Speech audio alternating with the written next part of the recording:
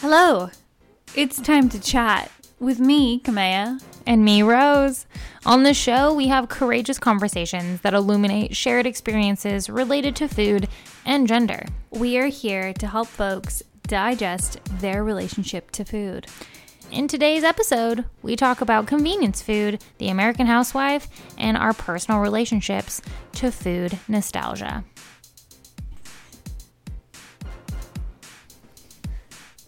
We are live.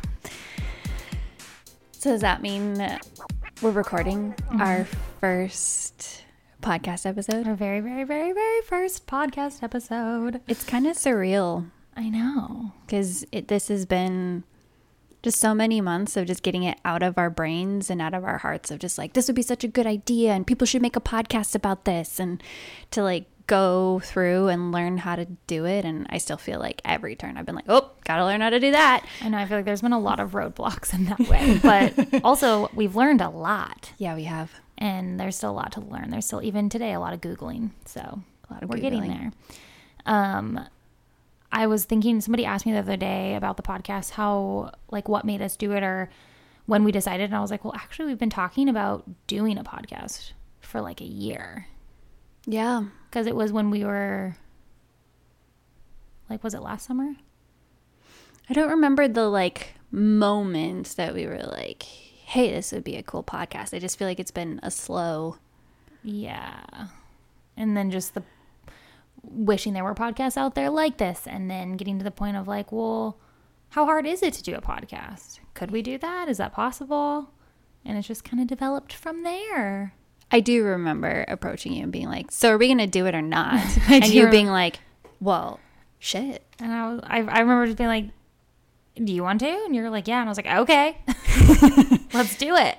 Let's do it. I'm ready. And then there was a lot of planning. So we're finally here. Super excited. Congratulations. Congratulations to you. Hey, cheers. Cheers. Cheers. Love it. What was the moment where you were like, hey, Rose, do you want to do this? Well, I had a lot of unexpected time on my hands. We did have a lot of unexpected time on our hands. A bit of work transition and reflection on like, what do I want to be creating in the world? And what's really been missing for me in the podcast scene as a woman who loves food, loves to eat, is so curious about just like food and where our food comes from. I mean, in college, I studied food distribution systems and gender dynamics in agriculture. And I spent a long time learning about just the value that women have brought to the home economically through the processing of food. And I've just been really curious about how industrialized food has led to a lot of liberation, but it also has made people sick in certain ways. And it's just like, it is amazing in so many ways. And it also has completely transformed the way that we live. And I didn't stop being curious about that when I graduated. It wasn't like, oh, well, you graduated, like, good on you. What are you going to do with your food systems degree? I'm going to farm. I'm going to work in sustainability. Planet's dying over here. Like, It's a weird time to be alive. That is for sure. Time to be alive. Well, and I know the two of us have talked about podcasts and specifically women and their relationship with food and just the complications of that and the history behind that. And like, I've shared podcasts with you that has resonated with me, but they're always like diet culture, anti-diet culture. You should be on this diet, or fuck diets altogether. But you're still talking about diets when you do that, instead of just talking about the food and what you're making and like what's interesting, what's delicious. Yeah, more of a talk show to just explore it and be curious and get a little spicy. Well, and like you were talking about your experience in school and just like seeking more of that. So I went to culinary school, and I'm a working chef currently. And obviously that's a very male-dominant industry. And for me, I started like, once I got that position, I started seeking any kind of books, articles, people online, podcasts that were like mostly focused on women's experience in male-dominant industries.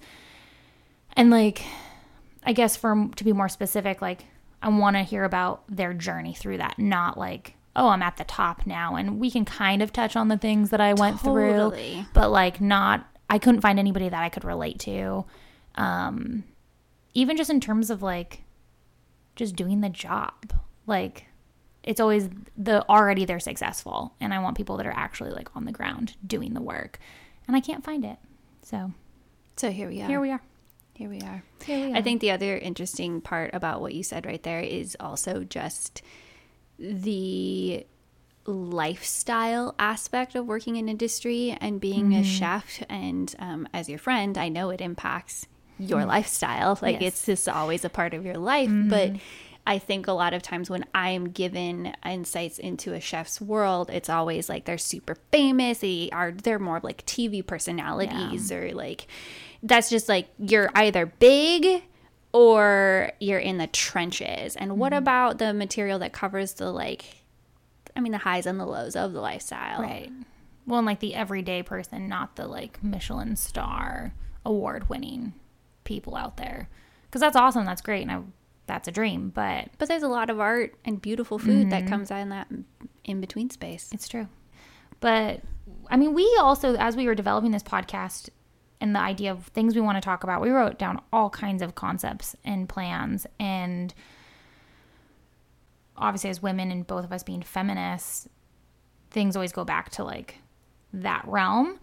And that realm being the patriarchy? The patriarchy. Like, oh, that's really interesting. Oh.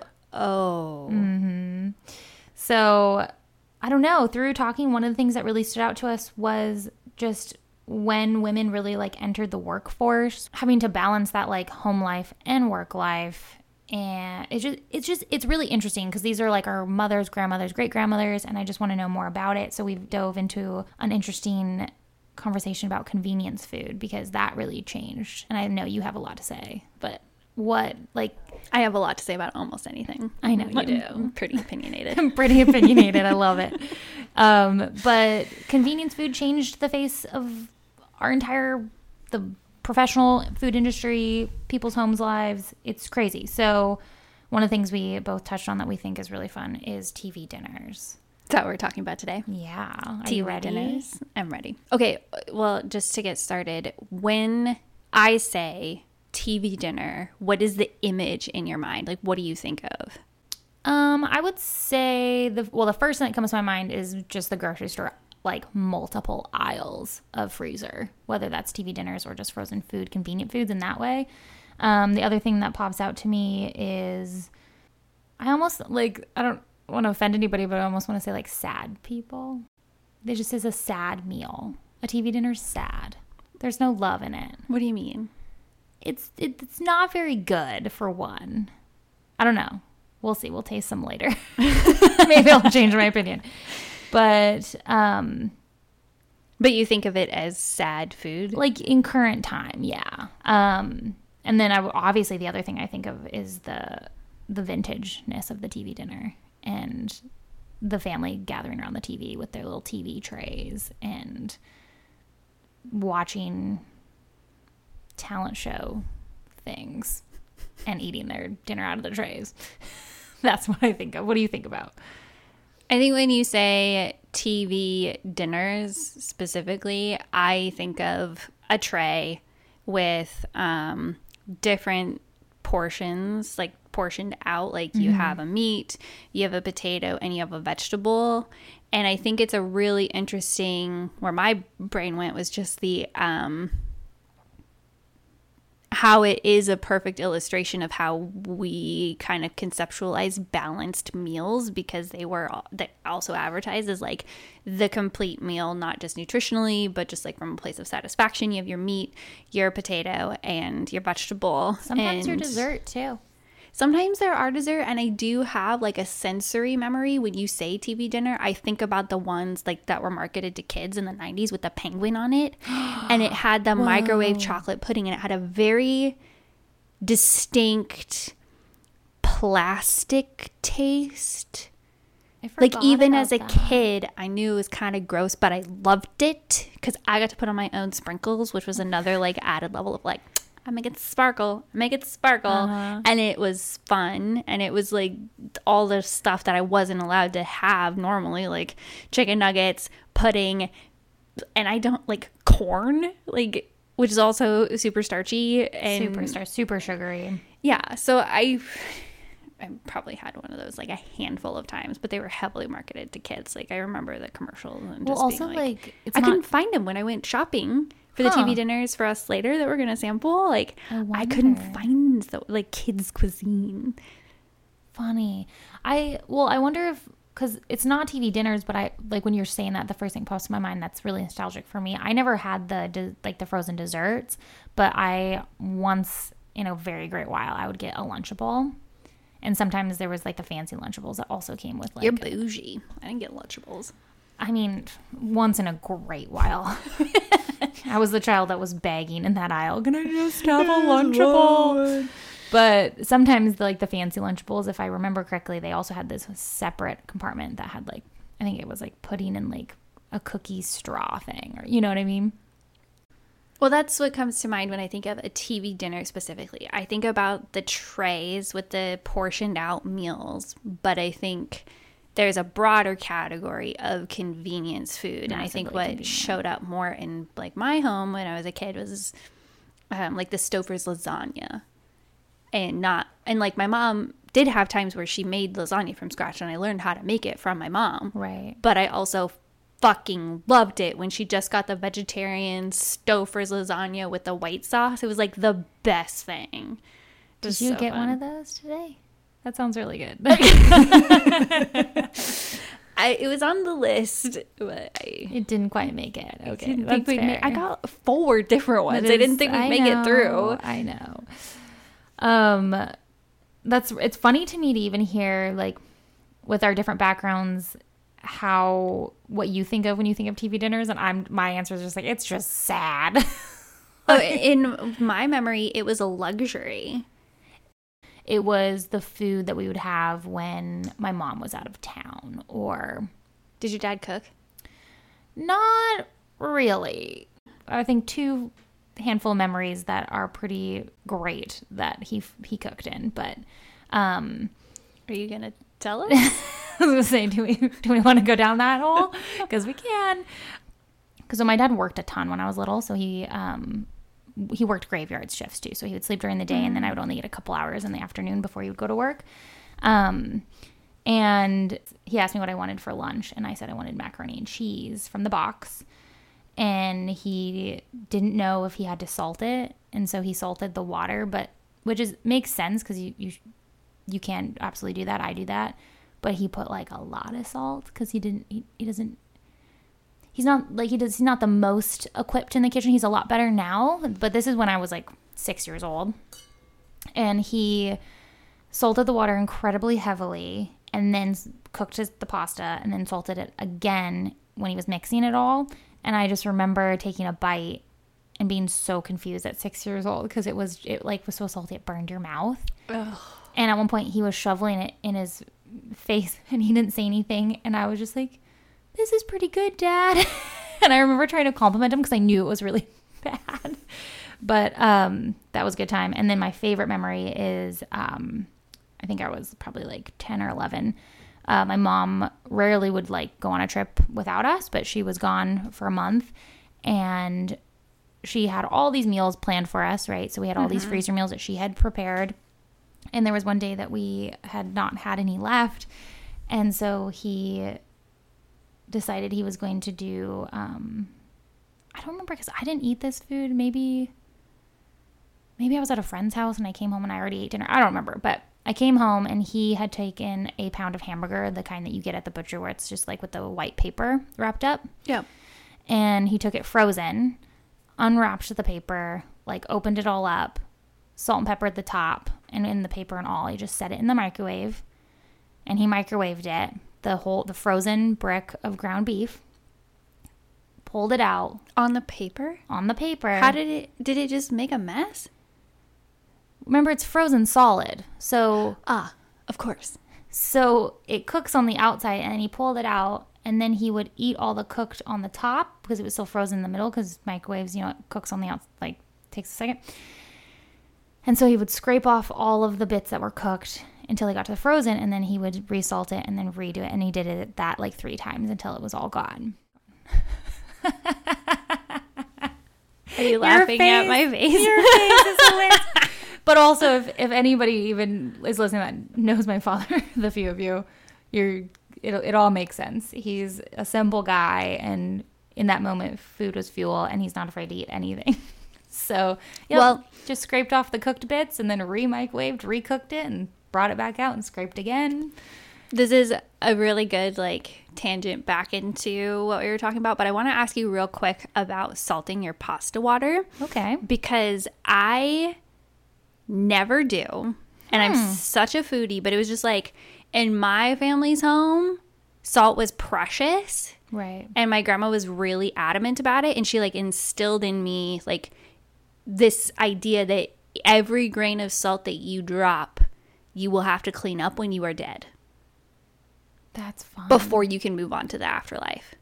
And I don't know if she just said that to me offhandedly, and in a kid's memory, I'm just holy shit, I better be careful. And I also didn't know how to recognize this. I'm never gonna go to whatever the afterlife is. The amount of salt I've spilt in my life and the amount of just haphazardness of salting. Well, and my mom always told Mountains. me you throw salt over your left shoulder. Yeah. For good luck. So yeah, it's I do that. Both in my brain. And it's to funny. This day, it's still I don't want to use more salt than I need. And also I don't totally understand salt as a resource that comes from our planet. So that's another expert. We could do an episode on salt. We should. I would love that. But salt I want to so fun. ask you about why salting your pasta water and how much is too much. Also, is it fine? I make delicious pasta all the time. I do feel like it does make a difference when I have done it, because a lot of times I just forget to salt the water. It was just a thing they taught us in culinary school, you always salt the water, but they never told you why. Not specifically. I want to say, because I'm not answering your question very well, I should know this, but I want to say it does have something to do with the texture of the pasta. Not the boiling temperature of the water. No, more of it the salt will interact with probably some sort of the protein. I don't. That's me just going on a whim. I don't know. But I've heard that it can be a textural thing. And then in school, yeah, they just always were basically in culinary school. They teach you that there's never a step in your process that you should forget about seasoning or flavoring something. That there's always a window of opportunity. And so if you're going to blanch vegetables, salt the water or put a little bit of vinegar or aromatics. If you're going to poach something. In your blanching water? Yeah. Whoa. Why not? It's an opportunity to impart flavor. But I don't know how I'm going to use. So I'm going to go home after our podcast and I have a bunch of green beans to blanch. And what are you doing with your green beans? I'm freezing them for later. They're going to be for Thanksgiving. What are some Thanksgiving flavors that you would want to impart or that you typically use? Well, thyme. I use lemon. thyme in everything, but I just feel if I don't season them, they're more versatile for whatever the fuck I want to do. It's up to you. It's totally up to you. I did a Thanksgiving dinner where I did a bunch of roasted. And again, it's a take-home dinner, so we had to prepare all this food in these foil aluminum pans, and then people would pick them up, and the whole goal is to put them in their oven, give them instructions, and that's it. No other steps really involved. And so I blanched a bunch of these vegetables and par roasted them to get some color, but not too much because you don't want to have them overcooked when they have it in their hands. Yeah. And yeah, when I did that, I did a little bit of herbs and bay, thyme, peppercorns. Why not? But yeah, I think I work really long hours and I'm pretty exhausted, and oftentimes I meal prep, so I have good food to eat when I get home. But there are those days that I do not have that. And my favorite thing to reach for is a box of macaroni and cheese. It's my favorite. And it's quick, it's easy, I don't have to think about it. Kind of and literally, it's funny you bring up the salting the water, because the last few months I'm why don't I ever put more attention into this? It's easy food, but also put a little love in it, Jessica. So I threw that inner voice can be such a bitch. I know. So I added some salt to my water. Lazy. Why don't you just put some self-love? This is self-care, hon. You're doing your self-care it is wrong. Because sometimes you'll eat and I'm oh, this doesn't taste as good as I want it to. It's obviously so there's probably a lot of sodium in boxed macaroni and cheese in anyways, but whatever. I'm a gluttonous person, so it's fine. And so I add a little salt to my water now all the time. And I will tell you, I have noticed a massive difference to the end product of my macaroni and cheese. So just experiment with it. Have fun. Well, that was really insightful, and I'm really excited to go home. And the next time I go make mac and cheese, I'm definitely going to be like, fuck, I got to salt the water. Okay. Get that water salty, girlfriend. I'll report back.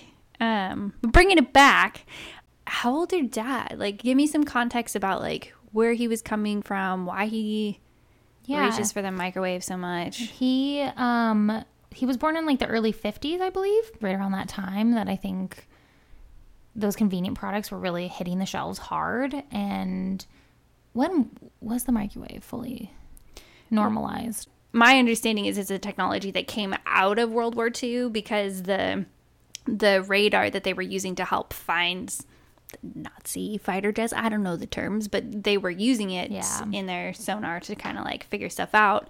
So the 1955 is roughly when the first like domestic microwave was around. But I mean, I'll put a link into the show notes because I found this thing. It was like pretty comical. The first microwave was 6 feet tall. And it had to be plugged in and it had to be cooled with water because it would like get so hot. Does size truly matter? It's like a microwave closet. Yeah, to make it weird. Okay. Yeah, but like the first like actual microwave that they sold to, well, they actually tested it in restaurants before they were testing it in home kitchens and then marketing it to women for like convenience foods. They weren't really like getting going at like there's another aspect of TV dinners from my generation is I think of them as going into the microwave. Yeah. But the microwave itself as a technology wasn't like in everybody's home until the 70s, and like the 60s is when we got like, oh, this actually makes sense to buy as an appliance where it's not like the equivalent of $10,000 today or a few $1,000s where it was more like, it's expensive, but like it's worth it. And it's so advertised to women as like it'll reduce your labor. You can please your man. Man can cook for himself. He doesn't have to run on a schedule, like, because he can stay at his after work office parties a little later than he intended. Yeah, exactly. Funny. But the first TV dinners actually had to be made in the oven. And now if I were to put the TV dinners that I brought home for us today, if I put it in the oven, it would probably light on fire. I wonder if part of that is that as the generations have like continued, the oven is being used less and less on just like because of the convenience of it. Like a microwave, you just put it in, you push the button, it's done. You don't have to wait for it to preheat. It's way faster than an oven. It's just more of a convenience in the world of our generation, I guess. Which is weird to think about because it's so interesting because I reach for the oven for everything. I do too. But like early 50s, your dad was born. Microwave's not really a thing. Right. World War II's ending. But the TV dinners, they really hit the scene in the early 50s.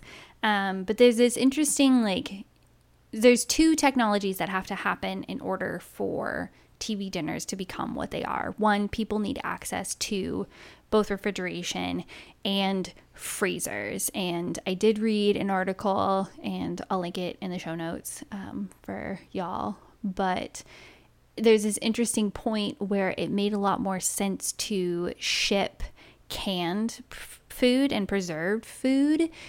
Frozen foods could stay home, and people started getting freezers, and freezing technology became a little bit cheaper. And so we'd have like small ice boxes in the homes starting in the 60s. It was definitely a thing. But the 60s, the freezers on our TV, like if you think of like I Love Lucy, right, and think about the refrigerator you see and how small the ice box is. Right. It's not something we're really used to using until we start having more of a food product economy, right, and then we can like just have ice cream whenever we want. And it wasn't as much of a special occasion to go out and get it. It was totally in your you home. Could have ice cream in your home. Can you imagine living in a time where you can't just have a bad night and be like, fuck it, I need to just get home and eat a pint of ice cream and fuck all of you? Like you would have had to go like get dressed, be mildly presentable, even if you're like having a rough day where people are like, sorry ass down to the old malt shop and had a rough day. My mascara is running and I don't know, but I just need my vanilla and strawberry ice cream on a cake cone, please.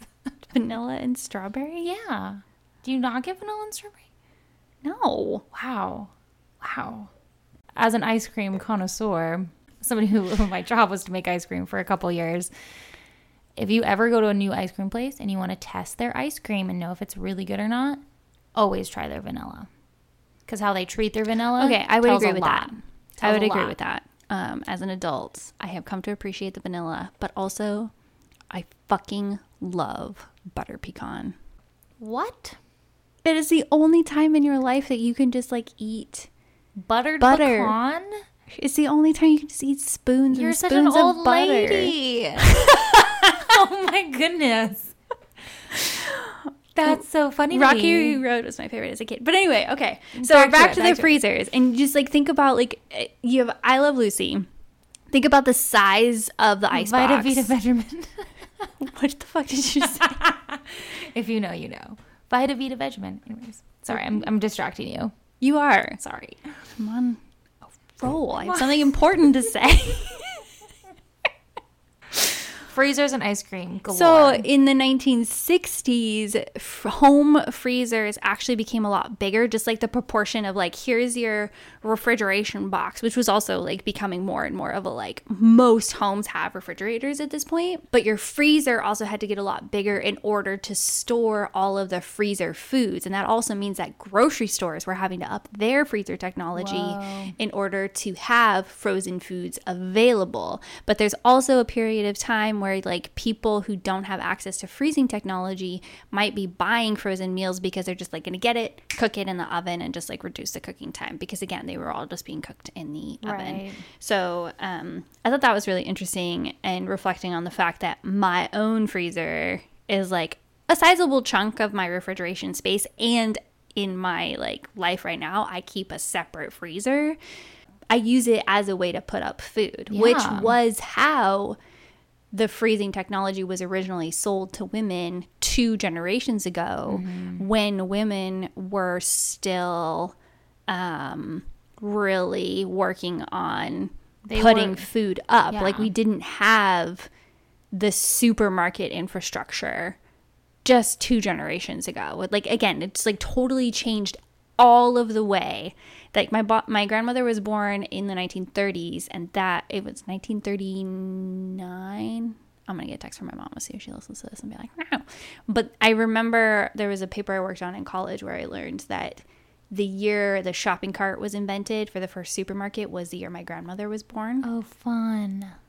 Is that fun? So crazy. But that is like the evolution of the way our food has changed, the way our world has changed, the way we eat and interact with food has changed so significantly within 2 generations, which means we can change it again if we want to. We just all have to work together. The original freezing technology was mostly focused on homesteading women of like, this is so much easier, this is so convenient. Similar language that they used to later sell the TV dinners of like, imagine how many green beans you can put up if you're not going through and canning them all and like having to sterilize everything and put them through the pressure canner and all that. You just like blanch them, freeze them, done. Well, the TV dinner thing too also makes me think like the convenience of the housewife who's in quote unquote in charge of everything in the house, taking care of the God knows how many fucking kids you have, all of the cleaning. 0. Thank you. Yeah, 0 right now. We'll see. I don't know. I haven't decided. And we're like looking at it how I relate to it. Being able to take something out of the freezer and put in the oven and have it done always within an X amount of time reliably is such a game changer for your schedule of your life. And like as a cook, I think about it like being able to have that like power to be able to just immediately like put it in, you know, within X amount of minutes it's done and it's reliable.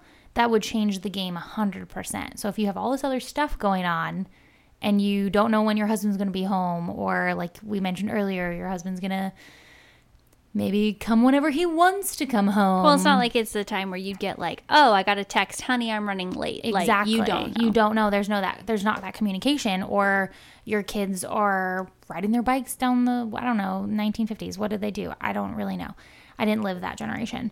Kind of grateful for that, to be a little bit honest. But that would be such a game changer to be like, oh, I know as soon as he comes home, walks through the door, I can put those meals in. And by the time he takes his shoes off, I don't know what guys do, have a beer, sit down, has his like decompression time. This sounds so gross. Why am I feeling this is so gross? It's like this weird gender dynamics that freaks me out. But it is interesting, but this is where your brain goes of like, this is what I've been taught. And she knows imagining 45 what is minutes, a wife. Yes, and that's her responsibility and her role at that time. So it's just, to me, it would be such a game changer if I was a housewife in the 1950s and that was my sole job, is to manage the house. It'd be such a game changer. Glorious. It'd be absolutely glorious. Well, you do know that the first TV dinner was an absolute accident. Tell me more. So in like the mid 1950s, there was a low Thanksgiving bird sales, so they didn't sell enough turkeys. Swanson and Company specifically estimated like, we need X amount of turkeys to hit the supermarkets for Thanksgiving dinners, blah blah blah, and they overestimated with their contracts with farms, and they had that's so scary. a lot, like a literal fuck ton. Actually, 260 tons of leftover turkeys from Thanksgiving that they didn't know what to do with. And they had these turkeys, they were butchered, they were processed, they didn't sell for Thanksgiving. Where were they keeping these turkeys? On a train. On a refrigerated train? On a refrigerated train that they were having to just shuttle back and forth Nebraska to the headquarters on the East Coast. And I'm citing this article I found on the History Channel that I'll link in the show notes. But I don't know where those headquarters are specifically. But my understanding is that refrigeration technology at the time required the train to keep moving in order to keep the birds cool. They couldn't just like park it somewhere and have a refrigerated truck of turkeys. That's wild. So they had all these turkeys left over. It's just like going back and forth, burning fossil fuels back and forth from Nebraska to the headquarters. Is somebody driving this train? Well, yeah, they don't have automatic, just like self-driving trains. Somebody's just like drinking, and they're like, I was gonna say, talk about that gig. They're just like, oh, dude, I'm just getting paid. Just go back and forth until they figure out what to do. Yeah, and then there's a room of executives trying to figure out what to do with these turkeys, and there's a little bit of hearsay about like, oh, it was the executive that figured this out versus like a average blue collar guy that was like, hey, I saw these like portioned out meals on an airplane once. Like, what if we did that? What if we just like portioned it out and froze them? And freezing technology was just like on the up and up. And yeah, so it was interesting. TV. So the very first TV dinner, then describe like, in your reading, describe what was that? So it clearly was turkey. Was it like mimicking Thanksgiving? What was in it? It was a slab of turkey, some gravy, potatoes, like a really dumbed down version. I read one that had a little side of cranberry sauce even, where it was just like, give your cranberry sauce, and like I think it was green beans. It's hitting into the nostalgia of people too. Like, what do, like, well, one, that's what they kind of had to use, but also you're hitting that we can have Thanksgiving whenever we want. Totally. That's fun. It's fun when companies learn to manipulate our emotions to drive food trends and get us to buy convenience foods. It's people's psychology is fun. Yes, I'm picking up what you're putting down. Preparing for this episode, I realized that it had actually been a very long time since I had been down the frozen food aisle as an adult, where I was actually seeking out the single serving, like, here's your frozen meal.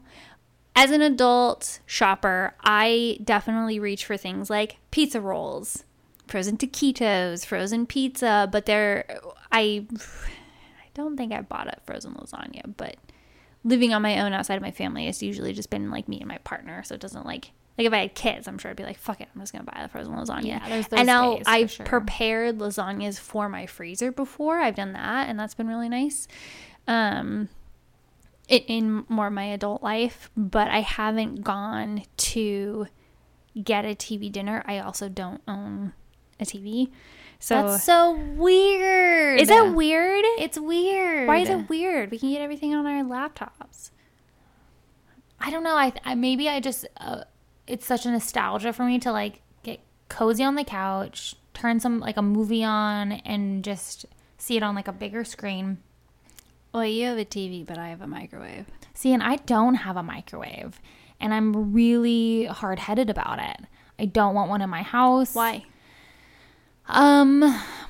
Even when I was younger and I moved out for the first time, I was pretty adamant I didn't want to have a microwave. I grew up most of my life without a microwave. And when I got a couple roommates down the road, they had a microwave. And I told myself, I'm never going to use that thing. And I used it so much. What did you make? Just like, oh, I have a microwave in my house. Instead of getting boxed mac and cheese, I can get the Easy Mac. Just, it can cause really fucked up shit because a lot of times you're cooking stuff in plastic and then you're heating it, and then that's like absorbing into the food that you're consuming, and it just freaks me out a lot. And so I just choose not to have one so that I never have to rely on it. I just use the oven. Okay, so I clearly have a dislike for microwaves. Why? I'm surprised after knowing you, because I've known you for almost 10 years. Why do you have a microwave? Why are you giggling? Do you want the truth, or do you want me to be like, I have a microwave, it lives in my garage? I want the truth. Like, it doesn't live in my kitchen. It's in the garage as a tool. As a tool. As a tool for, like, heating up things. Like TV dinners? Sure. What else could it heat up? What do you do with it? What do you do? I'm dying over here. The whole is really embarrassing. No, it's not. It is. You're probably not the only one. The reason we have a microwave is because my partner was really interested in me getting a Brazilian. And I'm very, very DIY. You are so DIY. And I blame/thank my mother for, like, anytime a new challenge is presented to me, I'm like, well, how do I do this? Instead of like getting help. And so I did all this research, and I was just like, at first I was like really resistant, but I was like, no, like, I'll do it for love, fucking love. And I'm going to figure this out, and I'm going to do it. And I'm a strong, independent woman. Also, I can wax myself. I'll say waxing is better than shaving, no matter what part of your body, no matter what you're doing. I am just totally get it waxed. sold on underarm waxing is the best. Not myself. I tried to do it myself. It was horrible. Don't wax yourself. I'm so excited because we have the same esthetician and waxer. I'm very excited for her to hear this episode. I don't know if she knows that this is why I own a microwave. She's going to know now. I did all the research, and I was like, no, I'm going to get this hard wax. I'll just pick up a kit from Rite Aid. I just got to, like, heat it up, whatever. And I, like, offhandedly told my partner, just like, oh, yeah, like, okay. So, like, I figured it out. Like, in order to, like, do this where I'm not, like, ripping my skin off, I have to use this hard wax. And, like, that requires a microwave. So I'm not, like, was he helping you? Did he, like, pull the papers? No. But I, like, said this, like... No, fuck that. No, he heard me say this, and I was just like, yeah, but, like, I can't do it because we don't have a microwave. And then I went to work, and I came home. And he had, like, gone on Craigslist and, like, got a microwave that day and was like, well, I got a microwave. And I was like, are you fucking kidding me? Oh, my God. You're now you have so to my do bluff it. was called. Like, I had to figure it out. And oh, that's fun. So I went to Rite Aid, and I got some cheap Rite Aid wine and, like, the kit and all this. And I turned on some nice music for myself. And I'm, like, going to make an activity. I love that you went to Rite Aid to get your, like, your waxing wax. And you picked up a bottle of wine. Just, I like that you're a person where you do that. When you have, like, a thing, you, like, pick up the extra thing. And it's just, I you're lit just some efficient like that. candles. I had some music on. I was like, okay, I'll make some me time. This is going to be a thing. And it was horrible. I could imagine. I was crying. I made myself bleed. Yes. You should never. That's the one thing I've never actually personally waxed myself in any capacity on my own. I'm too much of a baby. Horrible. I'm too much of a baby. I can't do it. I wish I was more metal than that. I feel like in other aspects of my life I make up for it. But yeah, our esthetician, she's gonna piss her pants. Like, she's gonna be super mad at you because you don't do that. That's one thing she said. Never touch it. Even like for like eyebrows, she's like, please do not pluck. Just wait for me. Don't touch it.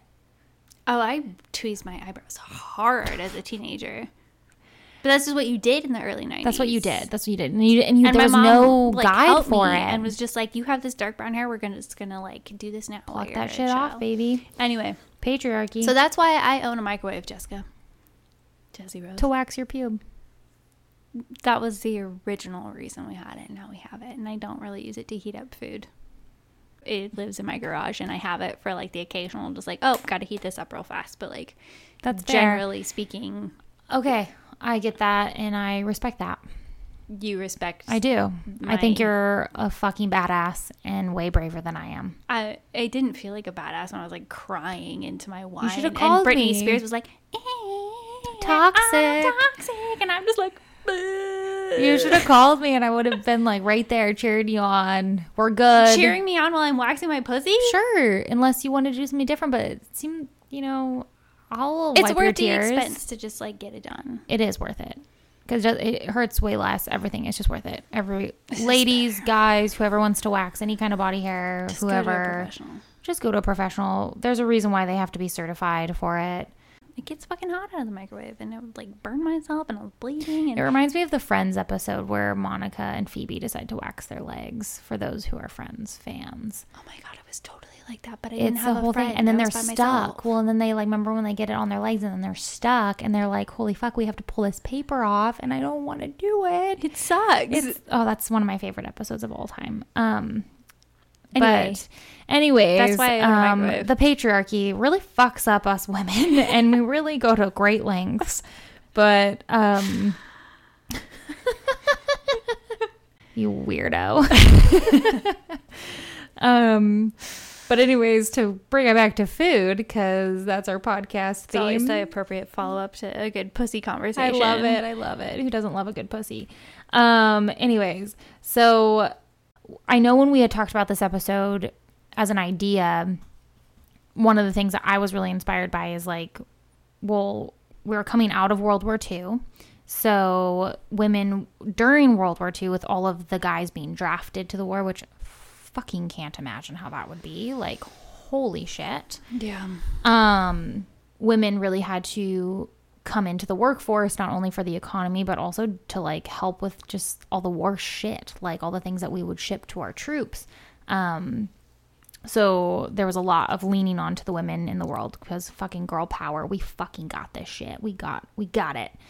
And so that was like, so World War ended around 1945. Am I right with that? I think I am. We can correct me, comment and correct me, please. And so TV Dinners came out about 5 years later, right? Kind of roughly. Yeah. So it makes me think like women were working a ton during the war. In my research, I had read at 1950 era, women in the workforce actually dropped by 30%, which is really interesting because they were there and then the war ended and they all got to go back to their homes, their husbands back at home. Everything's okay-ish. And then one thing I read, and I, again, take it with a grain of salt because it was one article I read, but the percent of women that were in the workforce that were also married like went up a little bit. And a part of my dark mindset, I had some theories about that if you're interested. Of course I'm interested. So, sidebar, when I was reading, it wasn't like a law or anything like crazy official, but it was kind of this thing. It was called the marriage bar. And there were companies that they actually wouldn't employ, or they would fire women if they were married or got married. So you're not talking about a physical bar, like I'm gonna go to a bar and all the women here are unmarried. That's just what it's just like it's like the glass ceiling. Correct. And so regardless if that had anything to do with potentially getting pregnant at any point, all the sexism we can think of married women not being allowed to work because, you know, they have to put their time to their husbands and they have a whole other job running the household, which is a whole thing. So if that was in place today, you would have different employment opportunities than I would, even though we both don't have children. Correct. We're both roughly the same age. We both are educated. We both have very similar passions. We're both pretty much the same exact age. And you're about to make fun of me for being old. No, we're only like a few months older than I am. But yeah, technically, if we were put back into the 1950s, late 1940s, you would most likely not get job opportunities. Just because I'm married. Just because you chose to get married. Just because you chose to put a ring on it. Which is crazy. Crazy. And then I had read too on that note that there were businesses that, to avoid discrimination acts potentially, they started calling the only female workers that were married as supplementary workers so that they weren't, quote, permanent workers. So they would label you when you were hired. Like, I can get rid of you at any point for any reason. It's like contract work? Essentially. Or gig work? I guess so, yeah. It didn't necessarily have a start or an end. It was just like, you're here for whenever. Yeah, you're not a permanent employee. And that was already set in stone when you like got the job, which is so interesting. And that wasn't, by law, that wasn't taken away. Like, you legally couldn't do that until I think like the mid-60s. The mid-60s? Yeah. Isn't that crazy? That's right around the women's rights movements, blah, blah, blah. But anyways, to the working women peaked at the war. It decreased around 1950, 5 years later. But married women were like predominantly still in the workforce. And part of my really dark, fucked up theories is the World War II was really, really dark. So my father has shared a couple stories from my grandfather that are just horrific, right? Any war, doesn't matter which one it is, they're all horrific. Imagine these soldiers that are deployed. Maybe they weren't necessarily they didn't go into the military, they didn't choose that, but they were deployed into it and drafted without, quote unquote, their consent, had to experience the shit of war. Even still today, it's more talked about now than it was before, but these men come back with massive PTSD, not just like psychological, but physical too. Like, they're potentially disabled. My grandfather lost his leg in the war. So he had a prosthetic leg, which also in that era was a big deal. He couldn't run and play football with his kids like the other dads. But he also made up for it in many ways. He was a great father and a great grandfather. But think about like the PTSD. Think about all the wounded soldiers. Think about women getting a taste of that independence. This is really dark. The amount of domestic violence that could have happened. These people coming back and they're not the same person. Mm-hmm. And there's probably reasons why women didn't want to be in the household as much as they were. It's such a different world. I can't even like fathom being looked down upon for working, or have my partner looked down upon because his wife, I'm not married, but like is working. Isn't that a weird thought in the world of toxic masculinity? It is a weird thought. Like, you could, like, if you as a married woman who also works, they could be like, oh my gosh, like, that man, you know, his wife works, you know what, that probably means he's not a good worker, or like just those weird gossips that go through. Like, that's so weird to me. And that was our grandparents' era. It's weird on many levels, because what you're speaking to is also what work was able to provide a family. And in our generation, I among my peers, so again, we're in our 30s. Mm-hmm. We're headed into our 30s. We just turned 30. The mothers in my life that are my peers, I don't know any of them that aren't working. Yeah.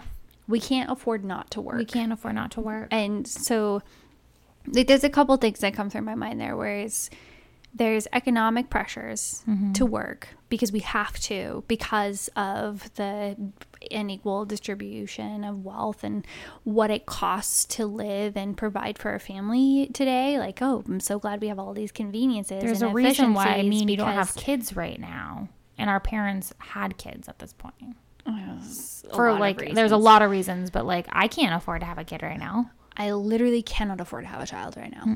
And the economic pressures for women to keep working, and there is liberation in women being paid and receiving compensation for their work, but there is so much work that women have been providing for years that hasn't been quantified in economics. But this is all based on capitalism, right? As far as like a system of organizations and how you form a society, this is all capitalism.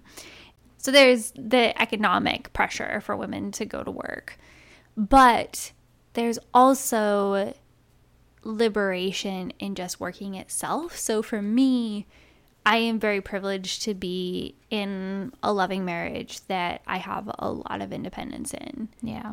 And I love working. I love it. I love working. I love putting work into the world. It is a space in which I am not a wife. I am not a daughter. I am not a sister. I'm not a whatever. And Right. I get to decide. I mean, there's a lot of factors that make it hard to decide, but It's a different part of who you this are. thing that we're doing right now, me being a podcaster, Ooh. us being podcasters, are separate from our lives as daughters, as partners, as a wife, as sisters. Yeah. It is just me, which can be very liberating. Yeah. I think it's really important because it gives you a purpose that's outside of another human being, whether that's your kids or your partner or your parents. But especially like my job, it is so male dominant, and there was such a long period of time, and even still now, there's very little women in the position that I'm in. And it's getting better. In your circle? In my circle, in just my industry abroad, especially when you look at like the successful people in my industry. I have moments where like my job is really hard. Like I had shared with you yesterday that this last week I was really salty. It was a really tough week for me in a lot of different ways. And Are you salty complicated and I'm ways. spicy? yeah, oh my God, that's totally who we are. Oh, I love that. I love making that connection. Even when I'm salty, like I love what I do. And I love the fact that I get to do that every single day. And I also know that I'm really privileged and lucky to be able to do what I do because of all these women that came before me. And I like have to have moments every once in a while and then like acknowledge that and appreciate that because I think that's really important. It is. And yeah, Also recognizing how close they are. how close they are. Like for me, I idolize Gloria Steinem. yes, I she's a queen. love her, but I also love her partner in crime, Dorothy Hughes, who you don't hear enough about. And I love that for Gloria, her work was never just about feminism. Right. She never made a big deal about like, oh, I took these diversity trainings and therefore I brought my black friend on to help me start this magazine and I'm woke as fuck. Yeah. She's just like, no, Dorothy knows her shit and she's my good friend and we're going to do this. And it was never a question. And she's one of the only white idols that I have where it's like, duh. Yeah. Why the fuck are you making a big deal? My liberation is your liberation. I learned how to do this because of you, and you learned how to do this from me, and we're just like in this together. and sorry, not to bring it back to racism, but I do think that gender dynamics and racism are very intertwined for me. Oh, very much so.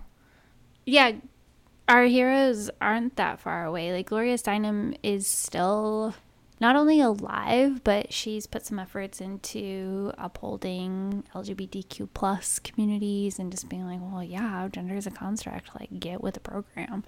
And so she's fucking badass, man. She's fucking badass. Did you know she didn't get married until she could have her own credit score? I did. I think it's also just important to recognize that we stand on the shoulders of giants, and also a lot of those giants are still around, both the positive and the negative, not that far away. And a lot of those ideals are still just like trickling down into what we experience today. And I think the same is true of the feminism movement. And there's a lot of liberations that are available to me as a working woman now. Right. That was not for like our grandmothers or great grandmothers. Including convenience food. Yes. It's funny because convenience food is such a huge moment. And then for me in my profession, we avoid every single bit of cans we can. Like, we make everything from scratch that we possibly can. For the most part, the kitchen that I run right now is the least amount of cans and bags that we've ever opened, which makes me really proud. That's also a personal choice. And you're coming and you're dining with me, and I feel like ethically, morally, the way I view it, I want to give you the best possible plate you can, and that means everything is from scratch and nothing is fake and facade. Everything is made with love. But at home, convenience food really comes in handy, and with the sense of affordability, preserving, being able to have vegetables in a can or in a freezer at your disposal is huge.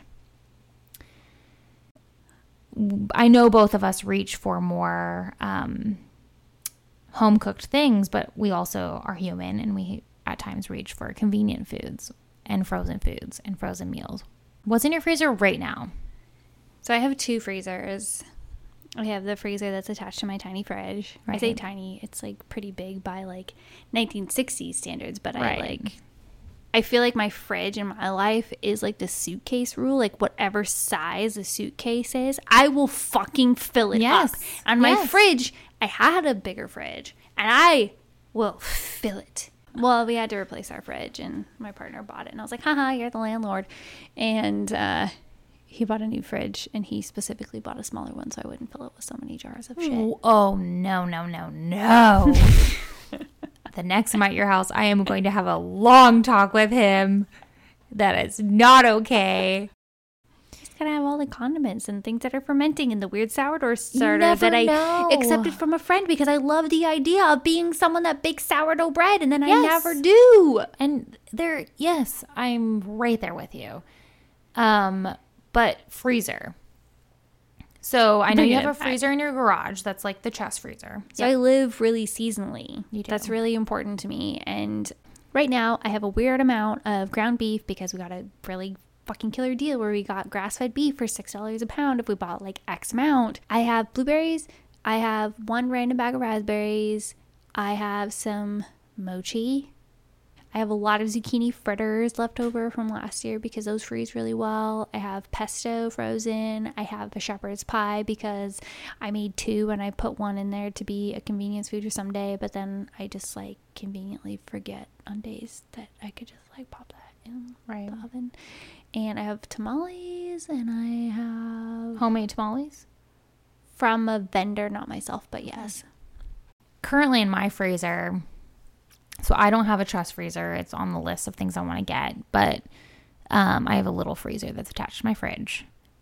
And when you brought... It is packed to the brim. When you came here today and you brought the TV dinners we're going to make in a little bit, I had to take things out of my freezer to fit them in the freezer. But off the top of my head, I know I have some green beans from last year at the farmer's market I got that I snipped up into little like bits, and they're in there. I have some ginger juice cubes. So those get popped into smoothies. They're like ginger puree juice kind of things. Fun. I also always have 1 or 2 gallon Ziploc bags for stock. So I throw all of my vegetable scraps in there. Oh, always. Yeah, I have a chicken carcass in my freezer. Always. I can't throw that away. It's like the chef in me. I can't throw it away. It's gold. So I always throw them in the freezer. I have some chicken feet in there for stock. I have some like actual like stock that I made that's ready to use. Maybe some odds and ends of like some soup that we've made, some potato soup, chicken soup. I do have a half a bag of pizza rolls. What else do I have in my freezer? I know I have blueberries. I have some strawberries from the farmer's market that I had froze. An entire ox tail that has been chopped up. I have a bunch of beef bones to make. Is it real ox or is it just beef? It's just beef. Well, remember I had told you earlier this summer, off camera, off recording, I had told you I butchered a half cow with my dad, which was really, really fun. So one of the requests that I had with that animal is I wanted the cheeks, and I wanted, which I have also in my freezer. And I also wanted the tail, and my partner really likes heart. So I also have an entire beef heart in my freezer right now too, which is massive. I know she's looking at me with this just face of like, what the fuck? Yes. Do you like heart? Because I'd love to share some. I don't know if I've ever had it. It's massive. It's very metallic. Braise it. See if you like it. You're really selling it. I'm not a fan. I've tried heart in many different variations, and I just am not into it. I've never eaten it. I helped butcher a pig once, and I took the heart out of a pig, and it's magical. I'm such a shit. I turned around to my coworker, and I had the heart in my hands, and I was like, "Happy Valentine's Day!" And I handed him That's so terrible. this like warm pig heart. Yes. He was quite disgusted.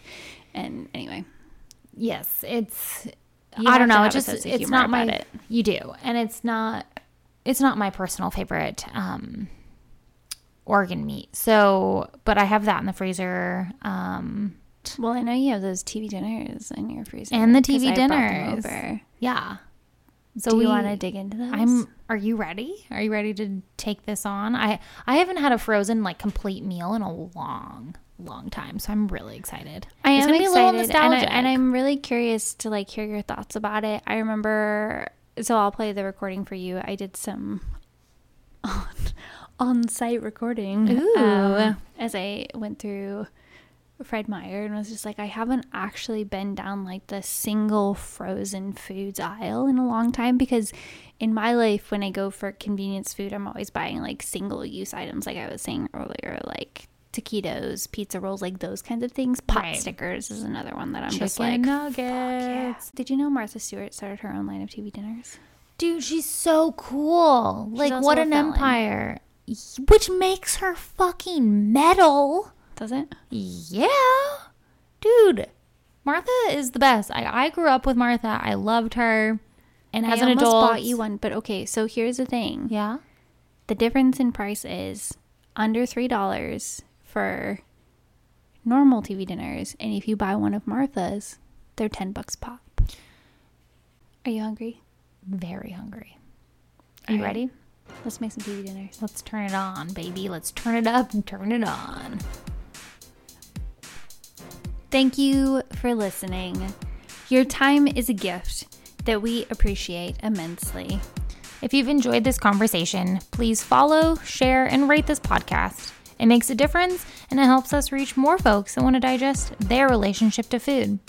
You can connect with me, Rose, on Instagram at Culinary Herbalism. And me, Kamea, at Tasty Salty Real. If you found value in this conversation, send us a DM. We would love to hear from you. Episodes at the table every other Thursday. Next up, we are chatting about comfort foods. Is all eating emotional eating? My own inequality.